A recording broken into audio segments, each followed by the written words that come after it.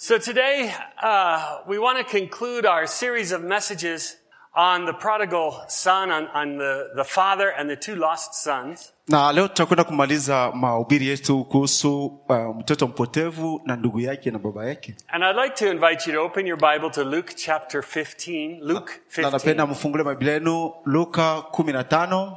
So Luke chapter 15 is where we've been for the past few weeks. Luka 15 ni kule tulikuwa nasoma majuma hii inapita. And this message today is a little bit different than just looking at the text and talking about it. Na hii mjumbe inaenda zaidi ya kusoma tu na kusemezea. We're actually just going to look at one little part of it and discuss what that means for us. Lakini tutakwenda kusoma tu kipande kidogo ya hiyo na tutakwenda kuendelesha kusemezea kwa saa yote itakuwa hapa. If you look at Luke 15, kiangalia Luka 15, Luke chapitre 15, in verse 22, na ukisoma mstari wa 22, after the lost son comes back, the father does something. Kisha mtoto mpotevu kurudi kunyumba, baba yake alifanya kitu fulani. He says, quick, alisema kwa haraka, bring the best robe, mulete kanzo mzuri, put it on him, na mvalike, put a ring on his finger, na mumtie lupete ku vidole, and sandals on his feet, na mpate hata viatu avae, and bring the fattened calf, na mulete ule ngombe mkubwa, and slaughter it, na muichinje, and prepare it for a feast. na muitayarishe kwa karamu. Let's have a feast and celebrate. Na tuwe na karamu na tufurahiwe. Now, this is the central part of this whole message. Hii inakuwa ni fazi kishina ya mjumbe. And the question then becomes, who's going into the feast and who's staying out? Sasa swali ni nani anaingia ndani ya karamu na ni nani na anatoka? But here's one thing we see about the Father's heart is he wants to have a big celebration. Lakini yenye tunaona ndani ya baba nia yake ni kuwa na karamu kubwa. Now when the Father gives a celebration, who does he invite? Wakati baba anafanya karamu anaita wanani? Who's invited? Everyone, the older son, the younger son, and all the village people. Huyu baba anaita mtoto wake wa kwanza na mtoto wake wa pili na anaita na watu wote wa mjini. Watu wote. Everybody, tout le monde. See, tout le monde. See, I know some language too. Yeah. I just got to show it off a little bit at a time. Pastor anasema anayasha kujua malugha mingi anaweza kunionyesha kusema na juu. There is a great feast that the Father's preparing. Kulikuwa karamu kubwa ndani ya nyumba huyu baba. Who's invited? Ni nani amealikwa? Who's invited? Watu wote. Everybody.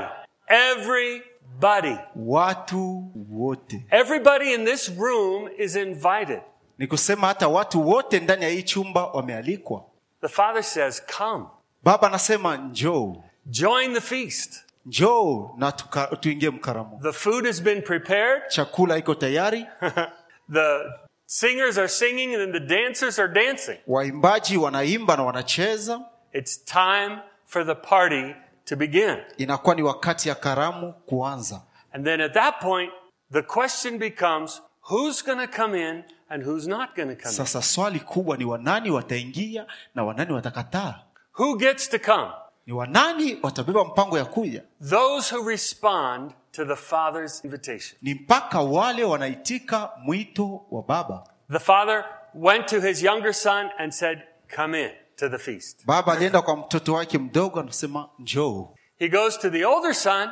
He says, come into the feast. But the older son, we don't know if he's coming in or not. Na anaenda kwa huyu mtoto mkubwa anamwambia njoo, lakini hatujui kama ule mtoto aliingia wala alikataa.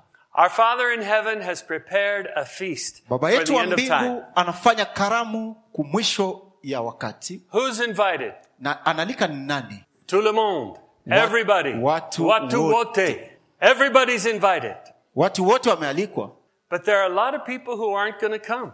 Lakini mjue kusema wengi hawatakuja. There are some people who say, oh, I'm not good enough, I can't. Kuko watu wengine watasema mimi sistahili. And the Father says to those people, I have forgiven you. You need to receive my forgiveness. Here's the ring on your finger, the robe on your back. Come into the party. Lakini baba anasema nimesha kusemewa na angalia kanzo mpya yo hii na lupete na chako kidole yako kumbi hivi njoo na ingia mkaramu. There are other people who said, I don't want to go into your party. Na kuko watu wanatasema sipendi kuingia mule karamu yenu. I want to have my own party. Napenda nifanye yangu mimi peke. On my own terms. Na wakati yangu mimi peke. That's the problem with the older son. Jo mambo ya huyu mtoto mkubwa. And you know, this older son, he's the religious one. Huyu mtoto mkubwa anakuwa kama watu wa makanisa. He's the one who's done everything right. Ni yeye mwenye alikuwa anafanya vitu vyote sawa. He's worked hard, he's made money for the father. Alifanya nguvu na anafanya franga ikomale tena mu. But he wants to go into the feast on his own terms, by his own power. Anapenda aende mkaramu yake binafsi na wakati yake yeye peke. And there's only one way to go in. Lakini kwa paka namna moja yeye kuingia under the Father's invitation. Ni paka chini ya ualiko wa Baba. Now our Father in heaven has invited all of us to his feast. Sasa Baba yetu wa mbingu anatuita sisi wote mule mwile karamu. He is more interested in getting people in than keeping people out. Yeye anajali zaidi na watu waingie ndani kuliko watu waende nje.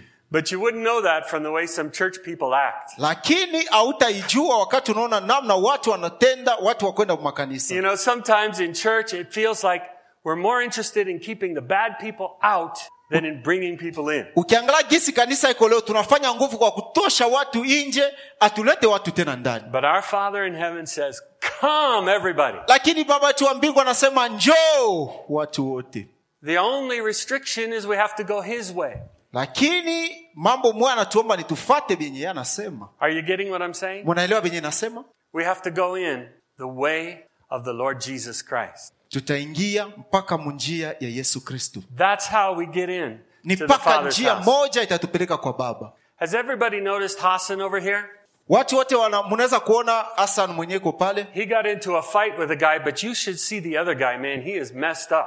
Mnajua Hassan alijikutana kukokotana na mtu moya, jo pale ilileta mvuruko ya nguvu sana. Poor Hassan has this big purple thing on the side of his face. Jo pale mnaona Hassan yuko na kitu moya kiko kupembeni washa mtia. I think he walked into the side of the wall or something, right? In the dark at night time. Ilikuwa ni mugiza, alienda anajigonga kwa kibambazi. But he's here today. Lakini tunashukuru Mungu iko pale. That's what counts, you know. We just have to go in. Mnajua ile najali ni kuingia ndani. We might not be all together, but we just go in. Hatuwezi kuwa wote pamoja, lakini tunajikaza kwa kuingia. We might not know all the songs, we might not know all the words to the songs, but the Father says, "Come in." Mara zingine ujue hata manyimbo, lakini Baba anasema njoo. Because we have to celebrate. Kwa ajili tunapasha kushughulikia wala kushangilia. So I'd like to talk a little bit about heaven today. Napenda nisemeze kidogo kuhusu mbingu. What do you think heaven looks like? Mnazania mbingu inafanana kama je? You know, I think we all understand we want to go to heaven after we die. Najua wengi tunapenda kwenda kumbingu kisha kifo. Because there's two places we can go. Kwa ajili kuko mafazi mbili kwenye tunaweza kwenda. We can either go to heaven, tunaweza kwenda kumbingu, or wala tunaenda mumoto. Do you know where the other place is? Mnajua fazi nyingine ni wapi? It's called hell. Inaitwa Gehenna. How many want to go to hell? Wangapi wanapenda kwenda Gehenamu? No votes for hell in this room. How many want to go to heaven? Raise your hand. So Pastor, we don't know where do you want to go? Because for the first one you did this. I'm so sorry about that. Yeah. So when I was raising my hand, I was just trying to tempt somebody to join me there. Anasema wakati alikuwa ananyosha mkono alipenda kubeba mtu mmoja bende naye. But I do not want to go to hell. Lakini mimi asipendi kwenda ku moto. There's only one place I want to go, and that is to be with my Father. Uko fazi mwana napenda kwenda ni kumbingu kwa Baba. Amen. Amen. So, what is heaven like? I would like to talk about that. Sasa mbingu iko kama je? Some pictures that you see about heaven, there are these angels, little baby angels with their wings flapping and they're playing harps. Mnajua ukiangalia kwa mafuta tunaonaka mbingu batakonesha malaika tutoto tuko napiga gitari na wanaonekana mzuri sana. But I don't think that's what heaven looks like. Lakini namiambia mbingu haiko vile. Some people think heaven is going to be just like a giant church worship service. Wengine wanazania kama mbingu itakuwa kama kanisa moja kubwa kwenye watu wanaabudu. A service that goes on forever and ever and ever and ever. Na kule ni kuimba. I know some people would not like to go to that. Na mimi najua watu wengine hawatapenda kwenda kule tu kuimba. You know, a lot of people are just waiting for the service to get finished. Mnajua watu wengine wanachunga tu kanisa ishe. Say, we've been here for 2 hours already, man. It's time to go home. Tuko hapa saa 2 sasa tunachoka. I can't imagine being in a service that just goes on all day, all night, all day, all night, forever and ever and ever. Kwa saa 2 tu ngalagi tunachoka. Sasa mara ngapi wale pale tutakuwa kumbingu tunaendelea na kanisa. But that's what some people think heaven's going to be like. Jo pale watu wengine wanazania mbingu itakuwa vile. Some people think there's just a huge multitude of people surrounding the throne of God. Wengine wanazania ni watu wengi wanazunguruka kiti ya enzi ya Mungu. And we do see that description in Revelation. Na ile ni Ufunuo inatuelezea kama vile. We think that heaven has angels and trumpets blowing and all kinds of things. Tunazania kama mbingu iko kama wamalaika wanapika matarumbeta na pale vile. But you know the image that Jesus gives us of heaven, what it's going to be like. Lakini onyo yenye Yesu anatuelezea kuhusu mbingu is like a party. Inakuwa kama karamu, feti. Now you know, Tiara is the party lady. Nemielezea Tiara gisi mwanamwana pala anapenda feti ajabu. You know, everybody loves to go to Tiara's house. I'm the first. Batu wote wanapendaka kwenda kwa Tiara. Because anytime you go to Tiara's house, it's you know birthday. There's going to be a feast there. Yeah, kila siku kienda kwa Tiara ni anniversary. Yeah, feast says every time I go to Tiara's house, it's my birthday. Kila siku nikiende kwa Tiara ni birthday yangu. You know, because she's always got a party going. Kila wakati anafanya kama karamu iendelee. Now what's special about the party at Tiara's house? Sasa ya mzuri kule kwa Tiara karamu yake inafanya mzuri kwa nini? Is it the food? Mnazania ni paka chakula? Jim says, yeah, it's the food.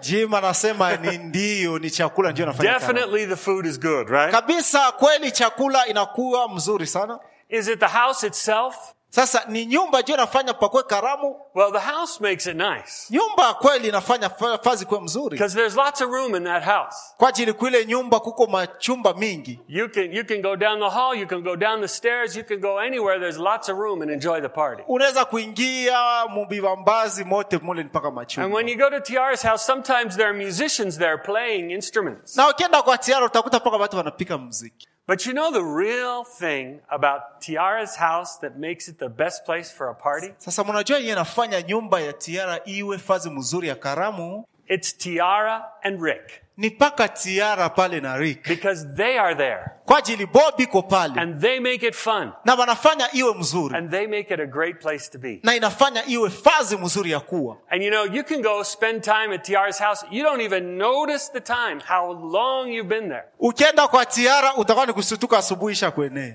Because it's just such a great place to kwa be. ajili ni fazi mzuri sana. The same is true of your Father and my Father in heaven. Inakuwa vile vile juu ya baba yako na baba yangu kwa We're mbingu. going to a party. Tutakwenda kule ni kukaramu. A feast. Karamu kabisa. In that place, there's going to be lots of big crowds, for people who like to, loud party and dancing. Mnajua itakuwa ni fazi ya watu wengi, watu wenye wanapenda kuimba na kucheza.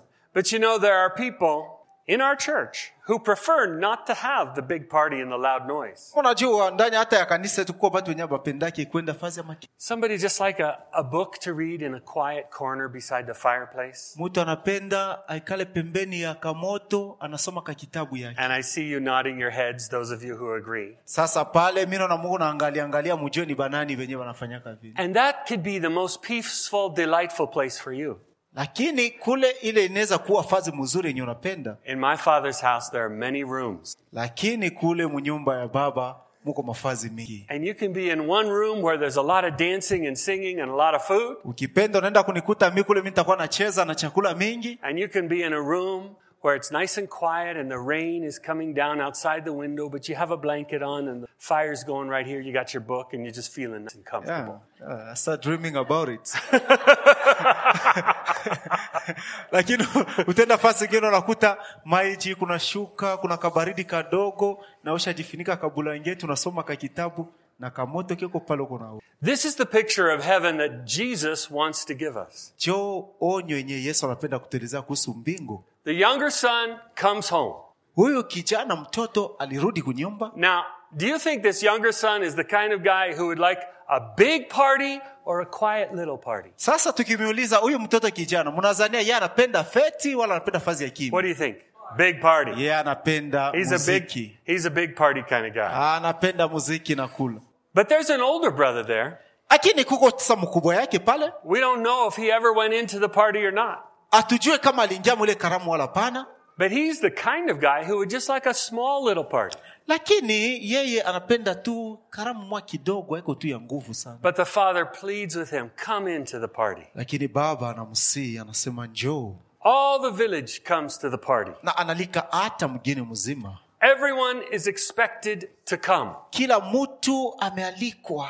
Your father and my father in heaven says come. Baba yako na baba yangu kumbingu anasema njoo. Come to my party. Njoo mkaramu yangu. The food is ready. Chakula iko tayari. And I fixed a lot of food for you. Na mie nishatia chakula mingi juu yako. The rooms are ready. Na machumba ni mingi. And all your friends are there. Na warafiki yako wote wiko pale. Come on into the party. Njoo mkaramu. But some of us act like that older brother. Sasa wengi katikati yetu tunatenda kama huyu mtoto mkubwa. Say, I will not celebrate with that boy. Anasema siwezi mimi niende nikafurahi na ule mtoto. Isn't that a shame? Mnaona ni mambo ya haya si vile? There are people who it's like they don't want to go to heaven because they don't want to be with the people who are there. Kuko watu wengine wanakatala hata kwenda kumbingu kwa ajili ya wapende bakutane na watu wengine kule kumbingu. Hallelujah. Amen. All of us are invited to heaven. Wote tumealikwa kwenda kumbingu. We should all go. Tunapasha kwenda wote. The troublemakers, wafanya fujo, the churchgoers, wakwenda kwa makanisa, but there's only one way to go. Lakini kuko tu njia moja ya kwenda. Through the cross of Jesus Christ. Ni kupitia msalaba wa Yesu Kristo. You see, Jesus paid the way for all people to go. Yesu alilipa bei kwa watu wote wapite. They just have to accept it. Lakini unapasha kuitika. They just have to say yes. Unapasha kusema ndio. Let's go. Twende. Accept what Jesus has done for us. Kutosha tu ile Yesu alifanya juu yetu. Accept his sacrifice. Ni paka ile mateso yenye alitika and go into the party. Je, naweza kuturuhusu kuingia mkaramu. Now, in this story of the lost sons, we don't really have that one who sacrificed in order to let the younger brother in. Lakini ndani ya hadithi hii atuone mmoja mwenye alijitoa kwa ndugu yake. You see, some people have criticized Jesus because he didn't do the whole story of this story. Unajua watu wengi walikuwa na mhukumu Yesu kwa ajili Yesu inaonekana kama asikumaliza hii hadithi. But that's because Jesus wanted to show the heart of the Father, his heart of love to welcome people in. Lakini yenye Yesu alipenda ni kuonesha watu upendo wa Mungu yenye anapenda kualika watu wote. You see, that's the heart of God for you. Ile ndio roho ya Mungu. He wants you to come into his. Anapenda wewe ukuje mnyumba yake. He's not wanting to keep you out. Asipendi kukuacha nje. He wants you to come in. Anapenda uingie ndani. We are the ones who get all confused about what we have to do to make sure we get in the house. Ni si peke tu ndio tunajihangaisha, tunakuwa nawaza nini tutafanya ili tuingie. You see, because Jesus made the way for us to go in. Kwa ajili Yesu alipasua njia kwa sisi kuingia ndani.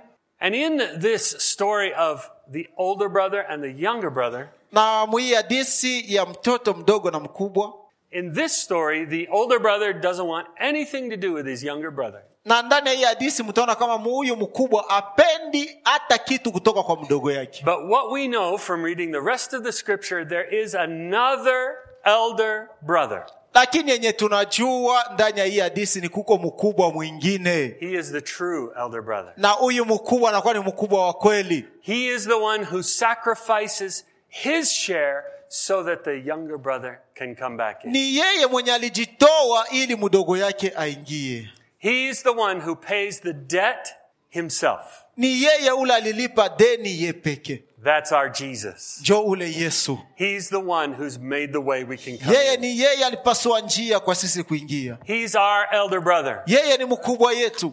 The true one. Na huyu ni mkubwa wa kweli. Jesus, the one who paid the way to get us back. Yesu ndio mwenye alilipa njia kuturuhusu turudi tena. So that all the lost sons of the world could come back in. Ili watoto wapotevu wote wamurudirie Mungu. You know, we're all lost. Mnajua wote tumepotea. Whether we're a younger brother or an older brother. Unaweza kuwa mtoto mkubwa wala mdogo. we are lost. lakini wote And we tumeshapotea. need that true elder brother Ndio pale tunahitaji huyu mkubwa wa kweli who's going to make the way for us to get mwenye back in. atapasua njia ili turudie. Hallelujah. Amen. We are so much in need of him. Sisi kabisa tunahitaji Yesu. So as I'm preparing this message, Na wakati I nilikuwa natayarisha hii mjumbe, was asking myself this question. nilikuwa najiuliza mimi peke hii swali. How can we be changed from a mind of fear and evil desire Namna gani tunaweza kujibadilisha si peke kwa woga na tamaa mbaya? How can we be changed from our selfish way of thinking to ways of love, joy, and peace? Namna gani tunaweza kubadilisha namna yetu ya uchoyo ya kufikiri kuhusu upendo na salama? What can change us so that we can get in to the Father's house? Yenye inaweza kutubadilisha kwa kutupeleka mpaka kunyumba ya Baba. Number one, Ya kwanza, we need the Father's love. tunapasha kutafuta upendo wa Baba. Have you noticed how much this father in the story loves his Amuone son? kusema mwi hadithi huyu baba anapenda watoto yake sana. He sees his younger son far away, Anaona mtoto yake huyu mdogo mbali and he goes running for his son. na anaenda na mkimbia kwa kwenda kukutana na mtoto He yake. kisses him. Anamwakumbatia. And you know, it is not the repentance of the son that allows the father to bring him in. Haiko kitubio ya mtoto ndio limuruhusu arudie ndani, It's the other way around.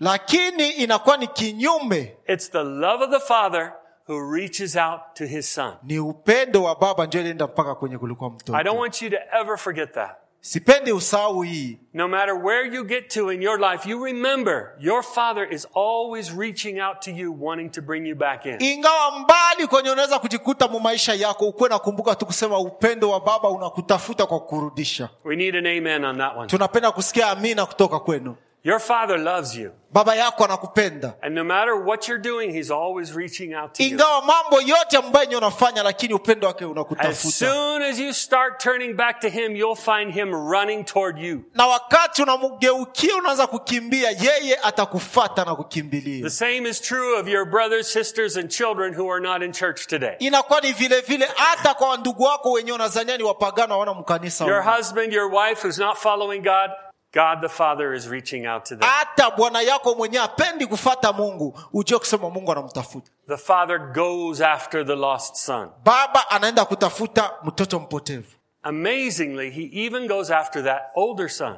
Ya kushangaishwa anaenda kutafuta mpaka na huyo mtoto mkubwa. He's outside, angry, upset, and frustrated. Huyo mtoto iko nje na kisirani na mwenye kuzunika sana. Because that older son, he wants to be the center of the universe. Kwa ajili huyu mtoto mkubwa alipenda yeye tu ndio akwe ule mkubwa mwenye watu wote biko naangalilia. He wants heaven, he wants the party on his own terms. Anapenda ile karamu ikuwe juu yake yeye. And he's outside of the house just angry, Na stomping. yeye anajikutana nje ya nyumba na kisirani ya nguvu sana. He's probably cursing his younger brother and he's frustrated with his father. Na zania hapo kwa hata anamlaani mdogo yake, anamlaani tu. His mood is only angry and not repentant. Na yeye hali yake ilikuwa ni ya kisirani, hakuna hata kitubio. But what does the father do? Sasa ni nini ile baba The anafanya? father goes to him. Baba anaenda mpaka kwake. Do you know what Jesus, when he was telling this story, he was telling about himself going to those religious people who were about to turn around and have him crucified. Unajua wakati Yesu alikuwa anasema hii hadithi, alikuwa anasema mpaka hadithi yake yeye peke gisi ataenda kwa watu wenye watamgeukia na kuharibisha maisha yake. See, what we read in this story is that Jesus goes out and pleads with the older son, please come into the party. Wakati tunasoma hii hadithi tunaona Yesu anamsihi huyo mkubwa, anasema njoo ingia ndani ya karamu. You see, the religious people, they need Jesus. Unajua watu wakwenda kwa makanisa wanahitaji Yesu. And all the wandering lost sons, they need Jesus. Na watu hao wote wanahangaika kule nje, nao wote wanahitaji Yesu. You know, when we understand whom Jesus is talking to, when he's talking to that older son, Wakati tunaelewa ni nani Yesu anasemezea wakati anasemezea huyo mtoto mkubwa, it's an astonishing revelation. inakuwa ni ufunuo wa kushangaishwa sana. He approaches the religious crowd, Yesu anakaribisha hawa watu wa kwenda kwa makanisa, the people who are eventually going to have him killed. watu wenyewe watafanya nguvu ili yeye auawe, And he approaches them with a kind request. lakini anawaalika na upendo sana. Please come in. Anasema njoo. Please come into the feast. Njoo mkaramu. Those people who were going to crucify him, he said, please Paka come. watu wenyewe wale watamuweka kumsalaba njoo yenye analika. Jesus does the same thing with you and me. Yesu anifanya na wewe na mimi vile vile. It's almost like he's begging us, please come in. Inakuwa sasa anatusia, anatubembeleza kwa kuja. Instead of standing there with all your self-righteousness, please just lay that down and come in. Pafazi ya wetu kusimama na kuzanya kama wewe uko mwenye kujieneza, njoo. Jesus is pleading in love with his most bitter enemy. Yesu anakwenda kusina upendo wa adui wake wa nguvu. You see, Jesus loves not only the wild rebel, but also the proud religious ones. Mnajua Yesu afate paka watu wenyewe wako nafasi ya juu mfazi kwenye tunaishi, lakini anafuata hata watu wenyewe walishapotea. Isn't it amazing? Mnaona kusema ni kushangaishwa kabisa. We see that both sons need the Father's love. Mnaona kusema watoto wote wawili wanahitaji upendo wa baba. Both of them need the Father. Watoto wote wawili wanahitaji upendo wa baba. And the solution to all of the final result of all of this is a great feast in heaven that everyone's invited to. Na ajibu ya mkubwa ni ile karamu kubwa yenye iko kumbingu kule watu wote wamealikwa. And all we need to do is accept the Father's love, repent for our sins, and enter in. Yenye tunapasha kufanya ni kuitika upendo wa baba, tunatubu na tunaingia ndani. Now to the older brother, that just doesn't seem right. Lakini kwa huyo mtoto mkubwa binaonekana kama biko sawa. You mean just say you're sorry and you can come in? Unasema tu mnisamee na unaingia? That doesn't seem right to the older brother. Abionekana mzuri kwa mkubwa. You've got to pay for your sins. Unapasha kulipa kwa mabaya yenye ulifanya. You got to at least grovel on the ground for a while. Wewe unapasha kulala kwanza chini, unatia magoti yako chini. But the love of the Father is to grab and scoop him up and bring him close to his heart. Lakini upendo wa baba ni kunyanyua chini kwenye ashatwanga magoti na kumkumbatia. So I want to give us a little of that picture of heaven right now. Napenda nipatie mfano kidogo ya gisi mbingu inakuwa. If you read in history, you will find that Christians who did the most for this present world Mkisoma muhadisi ya ulimwengu mtakuta wa Kristo wenyewe walifanya kazi ya nguvu sana nje ya dunia hii. were those who thought about the next world the most. Ni watu mpaka wale walikuwa wanafikiri kuhusu zaidi maisha kisha hii yenye tunaishi, kisha kifo. When Christians stop thinking about the next world, wakati wa Kristo wanakata tena kufikiri kuhusu maisha kisha kifo, they become ineffective in this one. ndio pale wanajikutana hata maisha yao ya yenyewe wanaishi leo aendelee tena. That's from an author named C.S. Lewis. Na hii inatoka ni kwa C.S. Lewis. And I think it really hits the mark of what we need to understand. Na yeye alifanya mambo ya mzuri sana ili inapasha tuelewe. When we think about heaven, wakati tunafikiri kuhusu mbingu, when we think about being with the Father, wakati tunafikiri kuhusu kuwa na baba, it changes the way we behave right now. Inabadilisha namna yetu ya kuishi sasa hivi. When there are people who are going to be kept out from heaven because they don't know how to be with the Father, kuko watu wa mingi wenye hawataenda kumbingu kwa ajili hawajui namna gani kufanya kwa kuwa na baba. When we think about that, it should motivate us to reach out and to bring people in. Tukifikiri vile itatusaidia na itatusukuma twende tukahubiri wale watu wajue baba. Think about what heaven's like for a minute. Napenda kufikiri kidogo kuhusu namna mbingu inakuwa. This is written by an author a long time ago.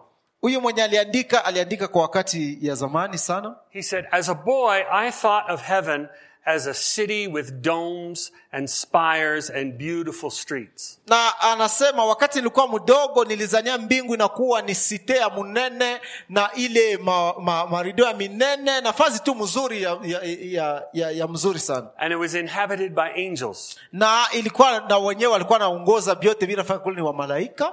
But after a while, my little brother died. Na kisha masiku mdogo yangu alifariki. But then I thought of heaven kind of the same way that I did before. Na nilizania mbingu iko mpaka jinsi nilikuwa nazania mbele. Except that I knew my brother was there. Lakini ilibadilisha kwa ajili nilijua kusema ndugu yangu iko kule. Then somebody else I knew died. Na kisha tena mtu mwenye nilifahamu alifariki. And some of my acquaintances. Na watu wenyewe nilikuwa hapo karibu. So in time I began to think of heaven as a place where a lot of people that I knew were there. Sasa nikaanza kufikiri mbingu kama fazi kwenye nitakwenda kukutana na watu wote wenye nilikuwa nafahamia hapa dunia. But it was not until one of my own little children died Na ilifika mpaka na wakati nilipoteza mtoto wangu that I began to think about heaven as holding a treasure.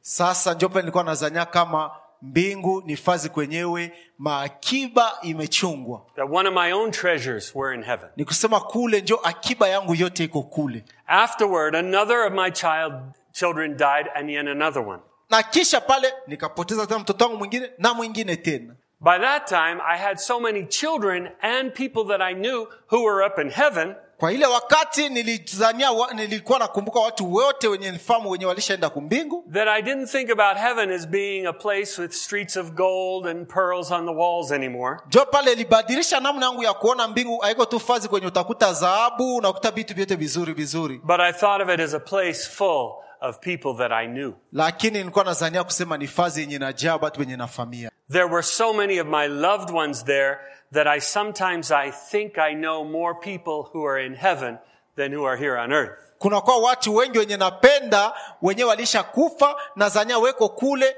wanazidia wenye ninafahamu pa dunia hii. You see, heaven becomes more and more precious to us the more we go through life. Mnajua mbingu inakuwa ya maana tena kwetu wakati tuko naishi. There was an author who wrote about a story of a dying man. Na kulikuwa mtu mwingine aliandika kuhusu mtu mwenye alifariki. He knew he was going to die and he had a Christian doctor. He asked the doctor to tell him something about the place where he was going. Huyo mtu alikuwa bado hayafariki lakini alipasha kufariki na hivyo akaanza uliza minganga wamuelezee kwenyeko nenda ni wapi. And as the doctor was trying to think of an answer, suddenly he heard a scratching at the door. Na wakati wa mingango alikuwa anatafuta jibu ya kumuelezea akasikia mtu mwa anagonga kumlango. And he knew he had his answer. Na alijua kusema anapata jibu yake. He said, "Do you hear that?" Na anamuuliza unasikia? "It's my dog." Anasema ule ni imbwa wangu.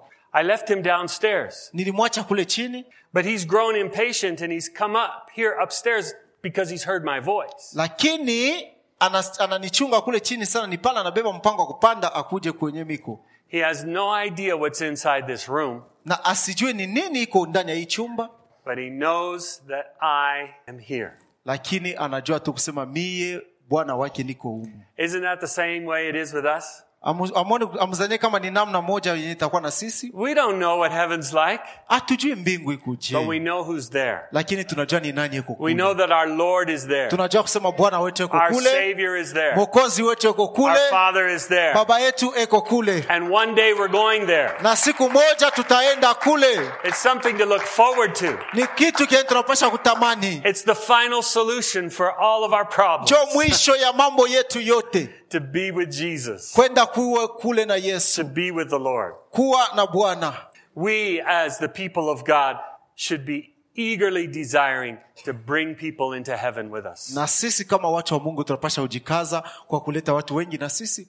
Don't you want your children to go to heaven? Aone kusema ni mzuri na watoto wako bende kumbingu. If so, you should be telling them about that all the time. Kumbi hivi uko nafundisha watoto yako mpaka sasa hivi namna ya kwenda kumbingu. Don't you want your brothers and sisters to go to heaven? Aone kusema ni mzuri na taba ndugu yako mkue nabo kumbingu. You should be telling them about it all the time. Kumbi ni kazi yako ya kubafundisha kila wakati.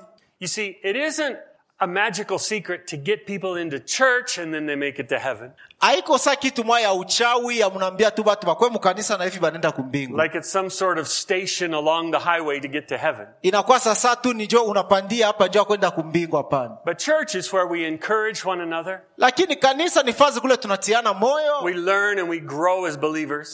Tunajifundisha kama Wakristo waaminifu. To equip us to go out and share the good news with other people who don't know anything about heaven. Na hapa natusaidia kubeba tu masilaha ya kwenda kufundisha watu wengine wala wajue kuhusu mbingu. Do you know every time we have worship, unajua wakati wote tunakuwa na abudu, we're closer to heaven than any other time.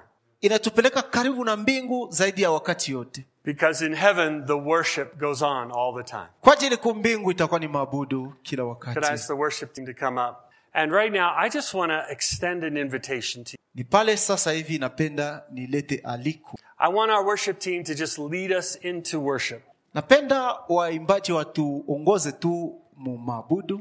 And I want to encourage you you can sit at your seat and worship God. Ukipenda unaweza kuikala pale na kuabudu Mungu. Or you can come up and kneel down right in front of the altar and just begin to worship God right there. Wala ukijisikia huru unaweza kuja huku mbele na unashujudu hapa na unaanza kumwabudu Mungu. And you put your heart before your Father. Na napenda ubebe roho yako na utie mbele ya Baba. And you tell him you want to be with him. Na umwelezee Baba napenda kuwa nawe. More than anything else in this earth. Kuzidia vitu vyote pa dunia hapa. Come to the Father. Njoo kwa Baba. He wants you to be with him. Anapenda uwe naye. He's come to you before. Yeye alishakuja kwako mbele. He saw you a long way away and he came running. Alikona munjia na yeye anakuja.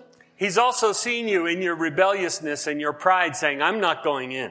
Na unapenda wenjo utoshe ile kushitashita kwako na kiburi ya kukatala kuingia ndani. And he's come to you. Na yeye anakuja kwako. He's come to you when you think you're better than anybody else inside the church. Anakuja kwako hata kama unazania wewe unapita watu wote. And you kind of look at the people in there with sort of condemnation and pride. Na unawaangalia watu na kiburi. He says, come. Lakini anasema njoo. Come in. Ingia. He loves you in your distraction. Anakupenda hata kama uko mkulengamisho. He loves you when you're not interested in him. Anakupenda hata kama wewe hujali naye. He loves you when you're focused on other things rather than on him. Anakupenda hata kama unaangalia vitu vingine au muangalilie yeye. And he loves you and me in our feeble efforts to try to touch him, to bless him, to come close to him. Anapenda hata wewe na mimi wenye tunajikaza kwa kwenda karibu naye tena. So I want to invite you today. Ndio pale napenda kukualika leo. I want to invite you to stand up. Napenda usimame. I want to ask you to worship the Lord. Napenda uabudu Mungu. And I want to say, the altar is open. You can come here and kneel down and worship the Lord. Na hapa mbele kuko huru kwa wewe kuja na kuabudu Mungu wako. Draw close to your Father. Umsogele tena Mungu. Maybe you need to repent of things you've said and done. Napenda utubu na ufanye yote iwe tayari. This is the time for that. Ini wakati. Maybe you just need prayer for something. This is the time for that. Kama unapenda kuomba wakati ya maombi. Just come, you can kneel down and people will be along and will pray over you. Njoo usujudu na umwabudu Mungu. Let's worship the Lord together, church.